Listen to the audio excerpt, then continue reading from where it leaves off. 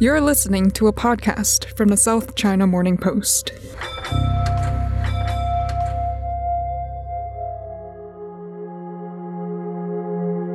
Since January this year, the climate crisis has unfolded around the world.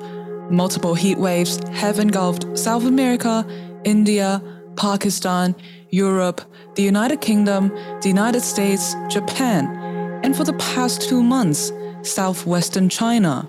And according to one climatologist, China's heat wave has been the worst of them all because it combines the most extreme intensity with the most extreme length, with an incredibly huge area all at the same time.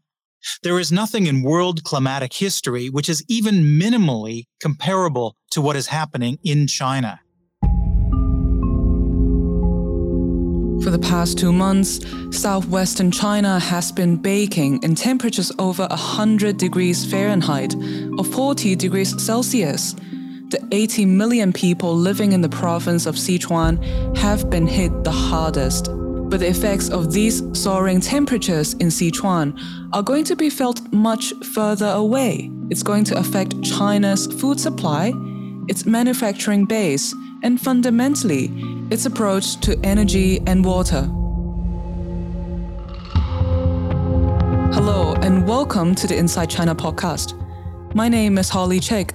I'm a science reporter for the South China Morning Post in Hong Kong. In this episode, you're going to hear from my colleagues who have been talking to people in and around Sichuan about the situation on the ground, in the farms, as well as in the factories. And you'll hear from Shanghai-based sustainability expert Richard Brubaker on the long-term effects of this heat wave on China's economy, its energy sector, and its relationship with water.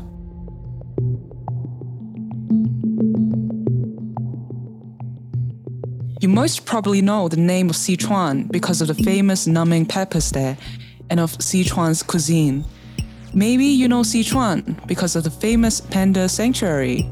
The farms in the southwestern province grow a huge amount of rice, wheat, canola, citrus fruits, peaches, and sugarcane. But in the villages and farms around Sichuan, the crops have withered and turned brown, while the people do what they can to stay out of the heat. I'm 30 years old and I've never experienced such temperatures. This is the voice of Deng Chunyan. She lives with her 2 daughters and her parents in a small village in eastern Sichuan. Summers used to be cool in my hometown. The temperature has been over 40 degrees Celsius for a month, and it hasn't rained once. The highest temperature is normally about 32 degrees, but this summer it hits 42 degrees. We can't live normally. Everywhere feels hot. The chair is hot, the water is hot. We haven't installed running water in the house. We get water from a well out the back. But the well is dry, so we have to borrow water from our neighbors to cook. The supply of water has been greatly reduced every day. It stops soon after you turn it on, every time. But Sichuan is more than an agricultural heartland. It's an industrial powerhouse. It's China's 6th largest economy. It produces most of the lithium batteries for China's booming electric vehicle market. It's the base for everything from textile to aviation, spaceflight, biotech, and electronic manufacturers like Intel, Foxconn, Texas Instruments, and Dell. And this is where the heat wave has had the most impact. While people in the countryside like Deng Chunyan did their best to stay out of the heat, when temperatures soared above 40 degrees Celsius and stayed there in the cities of Sichuan, the residents did what most people do when it gets hot. Tens of millions of air conditioners are turned on, nearly 24 hours a day for weeks on end. And this is where China found itself facing what experts in design and planning call a wicked problem. Because 80% of Sichuan's electricity comes from the huge number of dams and hydropower in the region. But over the last 2 months, more than 40 rivers that flow into the Yangtze River have run dry, and a steady, powerful flow of water is the one thing you need to generate hydropower electricity. And this has affected more than 80 hydropower stations across Sichuan, as well as the massive Three Gorges Dam, roughly 800 kilometers downstream on the Yangtze River, cutting the output of hydropower electricity generated by half. So authorities were left with one choice. Electricity was rationed. And suddenly, tens of millions of city residents were trying to find new ways of keeping cool in the baking heat. We go to the mall whenever there's a power outage, and we usually return home at 10 p.m. People gathered in the dark hallways of shopping malls. All the lights had been turned off, and the escalators shut down to conserve electricity. Liu Zhizhou runs a small corner store in the city of Dazhou, northeast of Chongqing. I've never seen the river this dry. It's miserable this year. She's standing in front of what used to be the Zhou River, which flows south through the heart of the city and meets with the Yangtze River. Now, it's just rocks and puddles. We haven't had any rain for 20 days. At this time of year, the river would have flooded a couple of times already. As a result, the hydropower station that runs off the Zhou River was shut down. The electricity goes off from 8 a.m. to 11 p.m. in my apartment. My little store doesn't get much power. All the ice cream has melted. The drinks are not cold. The ice cream that's gone was expensive. So I don't open the fridge even when the customers come in. And what does Liu Zhizhou think of how the weather has changed in the past 10 years? It's not normal at all. We used to walk around barefoot in the countryside. Now, you could cook an egg on the road.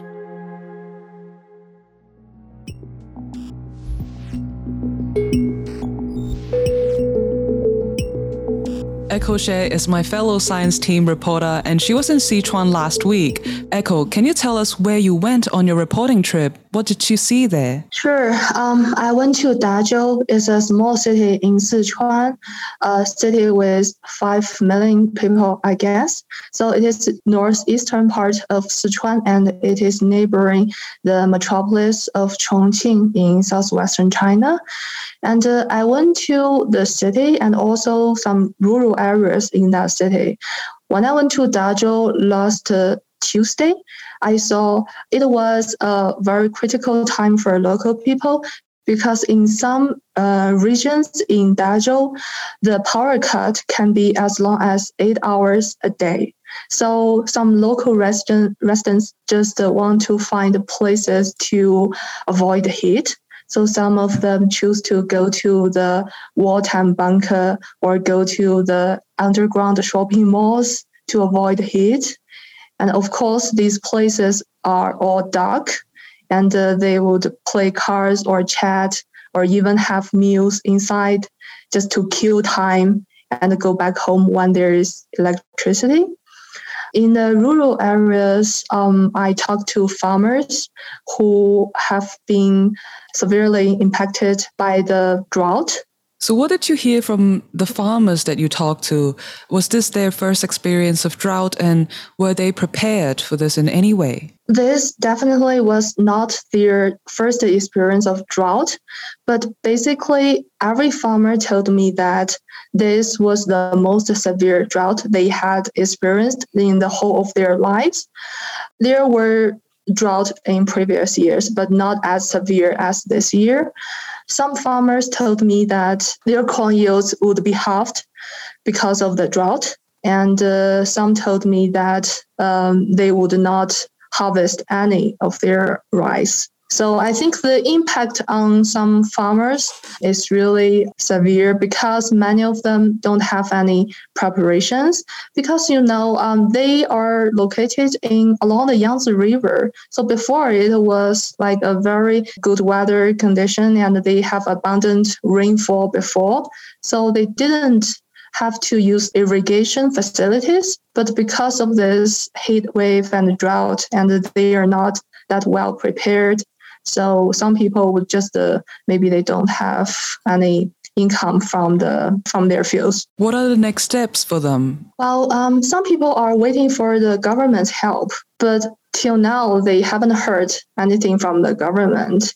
I talked to some of them, and they say, well, they're not sure. They're just waiting for the government. Meanwhile, because of the drought, a lot of the farmers don't have vegetables to eat, because it is very hard for the vegetables to grow, and they need to buy them. But when they go to the market in the town, there was also no vegetable in the market. So it is a very hard time for them. And one farmer in Bazhong city, in the mountainous areas, which is neighboring Dazhou, told me that currently at her home, she just had potatoes and salted vegetables. Food shortages sound very serious. Are people worried about it? I guess I have to say that what I'm talking about and what I'm seeing is just a particular place in Sichuan. It is a very small place, so it may not represent the whole China. And we heard from experts saying that the autumn harvest may not be impacted by the drought, because there was abundant rainfall in northwestern China and northern China, which are all the main areas for crops. But definitely in some places, I guess people will be impacted. So the farmer in Bazhong told me that she was very concerned about her income and about the food, the vegetables. And for that farmer, she had two sons. Her younger son is in primary school and older son is in middle school. And she also had her father is in his 70s. So it's a family of four, and she just has a job, and her monthly salary is around 2,000 yuan. So that's all of her income. If she doesn't have any crops or vegetables, like it's very hard for her to live in this following year. 2,000 yuan, that means $300. That's what she has to feed her family for the month. Echo, we're getting reports of rain now in Sichuan, but it's going to take more than a few days to fill up those rivers and dams. Did the farmers give you any idea of how long it will take for their crops to recover? Some farmers told me that if they have missed the season, like the flowering season or the handy season, they don't have any opportunity to wait for the crops to recover. It means that they will not have this harvest. One of the side effects of this heat wave is that it's shown this one major weakness of the huge reliance on hydropower from the Three Gorges Dam. What did experts tell you when you talk to them?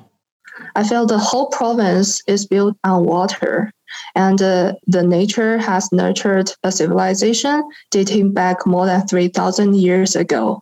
It means that it had plenty of water from time immemorial. So what happened this year is very rare and unprecedented. I walked along a small river in Dazhou. It flows to the Jialing River, which is in the upstream of the Yangtze, and I can see the dried up riverbed, and I can see the rocks on the riverbed.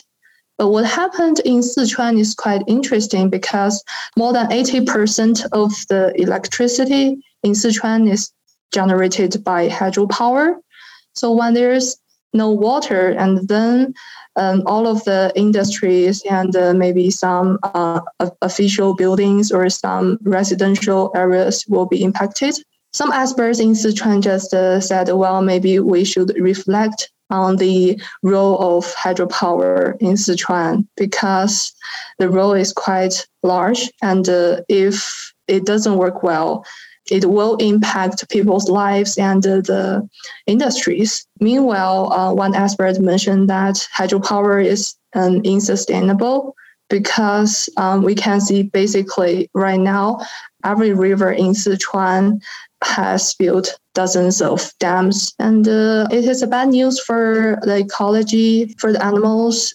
And also, I think there are some lessons that can be learned if China wants to achieve the carbon neutrality target. Some experts mentioned that maybe we should have a mix of everything. Like we should have some gas, nuclear, hydro, and some coal, maybe with some carbon dioxide reduction facilities. Echo, the big question here is how much rain will it take for the Three Gorges Dam to work again?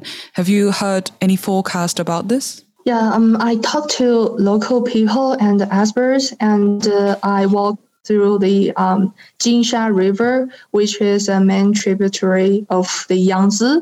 So one local resident told me that the water level at Jinsha River was about 1 or 2 meters lower than previous years.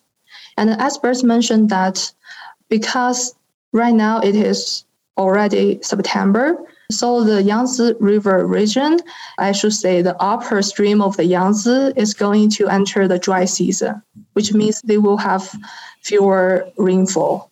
It means that maybe the river will not have enough water until next year.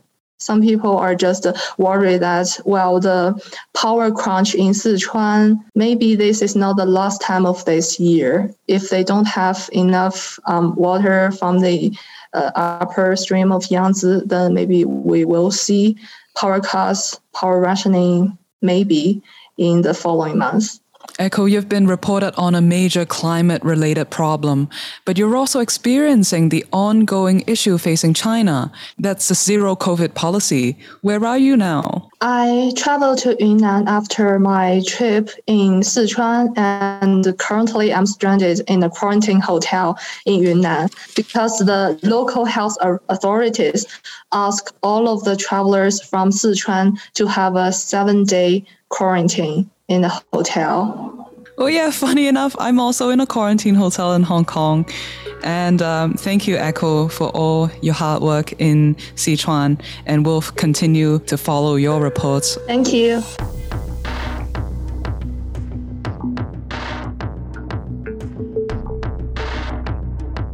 Siqi works on the political economy desk at the South China Morning Post and has been covering the Sichuan heatwave and power crisis. Siqi, the rain is starting to fall again. Is this the end of the crisis? Thank you, Holly. I guess so. And now Sichuan is even on flood alert. So climate change is real. And state media reported that from Tuesday, power supply to the industrial and commercial sectors in Sichuan has been back to normal after 2 weeks of rationing. And in Chongqing, which is another provincial jurisdiction hit hard by the drought and power crisis, also ended all the power rationing measures. And that is actually in line with most of the analysis I got, to be honest, because most of the economists said this round of power crisis is just a short-term situation, and it will be alleviated once the rain starts to fall. And that's quite an important thing to note. The Yangtze River is supposed to be running at its highest level at this time of the year and won't be returned to its full flow until at least March or April next year. Some other people on the ground we've talked to said the real situation is far more complicated. And even though the power crisis has ended, the impact of it may be lingering for months because, as you know, China's economy is in a pretty bad shape right now compared to how it was like maybe in the past 30 years. And the power crisis has become another surprise. It has added to the economic pressure on top of the zero-COVID policy and the property sector slump. For example, we talked to the president of the EU Chamber of Commerce in China. He said that the rainfall maybe not fully rectify the shortfall caused by the drought because Yangtze River is normally at its highest level in summer, which will recede until the rainy season come again in the spring next year. So he said the economic impact will be felt for months. Don't forget, we still have the zero COVID policy right now. For example, in Sichuan provincial capital, Chengdu, even though they have rain, they have power now, they're also seeing a surge in COVID cases in the past few days, which means more lockdowns might be on the way. Siqi, the power rationing in Sichuan has hit one of the most valuable regions of manufacturing for mainland China. The value-added output in Sichuan was 1.52 trillion yuan, or roughly $220 billion last year. Can you give us an idea of how it's affected industry in the region? So Sichuan is not just famous for its hot pot or panda, it's also a very important manufacturing hub for China. For example, it has very complete supply chain for semiconductors and car parts. So the economists said this current heat wave and subsequent power shortage will have short-term pressure on China's automobile, chemicals, and semiconductor sectors. So Siqi, is the power rationing only in the Sichuan province? No, because Sichuan is a major province of hydropower in China, which means the power generated in Sichuan are usually sent to other provinces, mostly along the Yangtze River Basin, for example, Anhui, Zhejiang, and Jiangsu.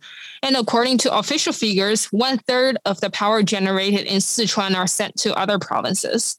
And that's why we've also seen power rationing in other manufacturing hubs in the coastal area, in provinces such as Zhejiang and Jiangsu, and they're important manufacturing hubs for China, which means factories in these provinces were also forced to suspend production from time to time.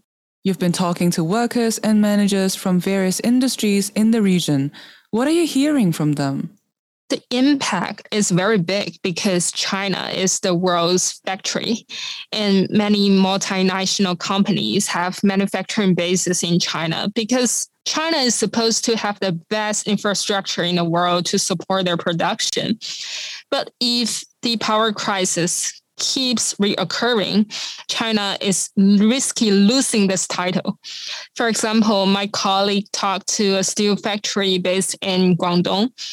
And even though there's no power shortage there, the factory also adjusted its working hours to day and night shifts from just operating during the day, just in case there's any sudden power rationing. And meanwhile, 3 of the provinces that I just mentioned, which are impacted by the power crisis, Sichuan, Zhejiang, and Jiangsu, they're among the 6 richest regions that Premier Li Keqiang pinned hopes on to lead the country out of its current economic downturn.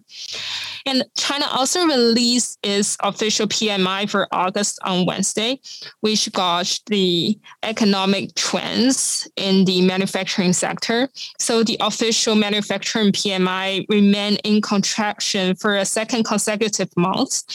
And this means economic activities stayed very weak in August, and economists said that's partially due to the power shortage caused by the heat waves. It's one thing to turn on the lights and the machinery back on in the factories, but after 2 months of record-smashing heat waves and no rain, it's a very different situation for farmers. How has this affected agriculture in Sichuan? So the drought has affected over 3 million hectares of farmlands in several provincial level jurisdictions, mostly along the Yangtze River Basin. So people are quite concerned about this because they think this may add to the inflation pressure for the rest of the year. But an analyst I talked to said the rich rainfall in the rest of China this year, for example, in the major rice bowl of China in the northeast, actually can offset the reduced grain output caused by the drought along the Yangtze River. So he said there will be some losses, but the overall picture this year is the grain production is pretty stable. But he also said that the inflation pressure will remain high in the second half this year because of the higher price of pork and other agricultural products that China is heavily relied on exports, for example, soybeans. So, Siqi, the rains have finally arrived. Is there a sense that things have turned a corner and are looking better for Sichuan? To be honest, like friends in Sichuan I've talked to, for them, they have disasters after disasters because now they have rain and they have power again, but they also have COVID, which means there will be more lockdowns. And so for them, the nightmare hasn't ended.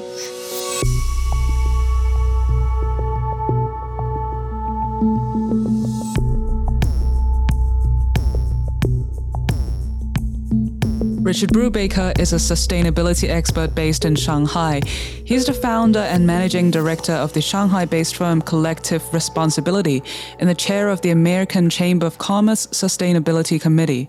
Richard, has this power crisis spurred a rethink of China's reliance on hydropower, do you think? Absolutely. I think that this is a moment where they will look at their overall energy package, the reliance upon hydro, and also just from there, the reliance on believing that the supply of power and renewables from there is the answer. This, for me, is going to be about an economic story and investing in efficiency and innovation going over the long term to essentially draw down the amount of demand per unit of water, GDP, whatever it is you want to mention, to bring balance to the resources they have available while maintaining kind of their economic prowess. So what other issues has this heat wave reviewed? Let's talk about farmers. What does this do to them? Well, the food, water, energy nexus, it's a pretty well-known concept, and it unfortunately is becoming one that's very tangible here. So while a lot of coverage was on the power outages in Sichuan, Chongqing provinces to commercial buildings and to factories, this is also an issue about residential access to water, but more importantly, farmers' access to water. And not just their ability to draw off of irrigation systems or channels, but just in how do they maintain, without the rain coming in, their crop yields going forward this year. And so we're already seeing stories of that coming out. We're already seeing the impact to food inflation in the cities. And that's going to become a broader global food inflation problem because China will be forced to likely go out into the market looking to replace some of these staples with what should have been grown here locally when they've been really working hard on the food security issue for the last 10 years. And central to the story is the role of the Yangtze River. Can you tell us a story about how you've seen the two major droughts in China over the past 20 years? Yeah, so, this isn't our first rodeo, unfortunately. And I remember going up the river on a cruise and seeing just how far the water had dropped in the 2010-11 timeframe. And I remember, covering in 2007-8 timeframe where you had boats that couldn't clear through the Wuhan bridges, and you had some other issues in 2013. So, it's not that you do or do not have floods one year and droughts another, that this is weather. The other issue is that just how the baseline itself changes and how these droughts are getting more and more severe, more and more contracted, and having a wider impact over time to energy, to farming, to cities, and just to the river life itself. And that for me is kind of the takeaway for this, is having seen the three gorges, both at lows that they were worried about, but also at highs last year where they were concerned that it might top over the dam. It's these fluctuations, it's this constant variability, and how do you manage that in the system where flood and drought seem to go hand in hand. You also mentioned how this heat wave will affect China's thinking of hydropower. Do you think it will inspire also a rethink of water itself? How is it supplied in the future? At the state level, absolutely. I think that this is going to become an economic story, or it needs to become an economic story very quickly, because we often try and look for a quick way to bring on that extra 5% of energy through a new coal plant, or a little bit of savings through shutting down a factory. But if you look at how the price of water is valued right now here, it's dramatically lower than, say, you'd find in Northern Europe or in many other parts of the world. And so what I view will likely happen over the medium to long term is that the price of water will be forced up, and that will force water efficiency programs, energy efficiency programs, food, agricultural technologies to come online. And that's all going to come out of this understanding that they could run out of water in the areas where they were known to be water rich. And that is going to be a seismic shift, because they know they can't go out to the global market and buy all the food for their own population. They can't import all their energy. They have to find self-sufficiency. And so this will just be a catalyst for hopefully the next level of action, which would be, to increase prices, which would cause an economic pain. But again, offset that against what they're currently looking at. It doesn't seem so painful as if they did it, say, 6 months ago. Is there anyone talking about this in China right now? Has this led to conversation, among other sustainability groups? Honestly, at this point, no. I think what you're seeing is a lot of people just trying to process how the systems are interplaying and what the real issues are. And then, where do you get started? And who do you engage with? Who do you collaborate with? Because again, the government itself is clearly acting. They're acting very short term to solve the crisis or alleviate the pain, which is shut off the power, turn these things off, save water as much as possible, bring on the emergency response.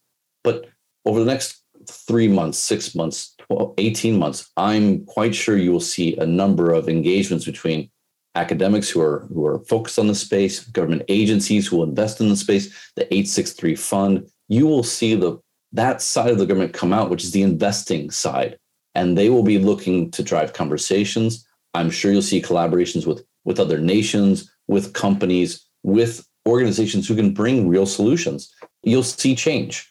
But what changes will come, I think many are still, here's the whole menu. They're going to try and figure out which ones to prioritize. Because again, remember, China's economic conditions right now, even before this crisis, was already tenuous. They were already worried about it, be it from zero COVID, from the trade war, from other things. So there's going to be an attempt to find balance.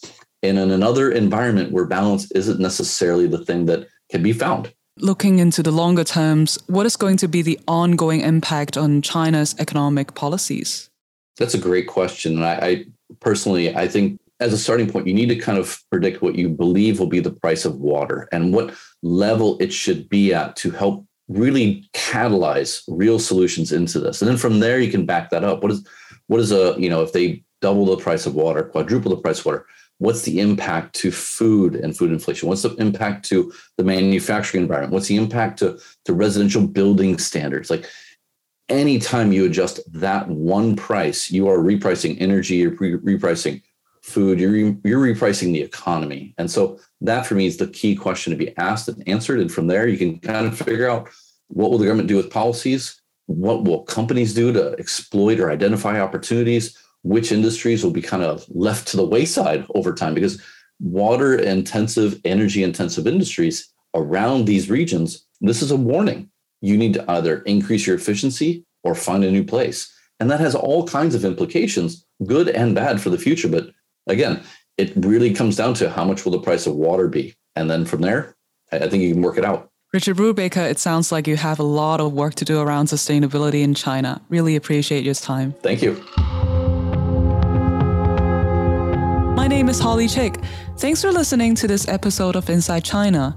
A special thanks to my colleague on the video team, Tom Wang, who traveled through Sichuan shooting interviews with the people that you've heard from in this episode.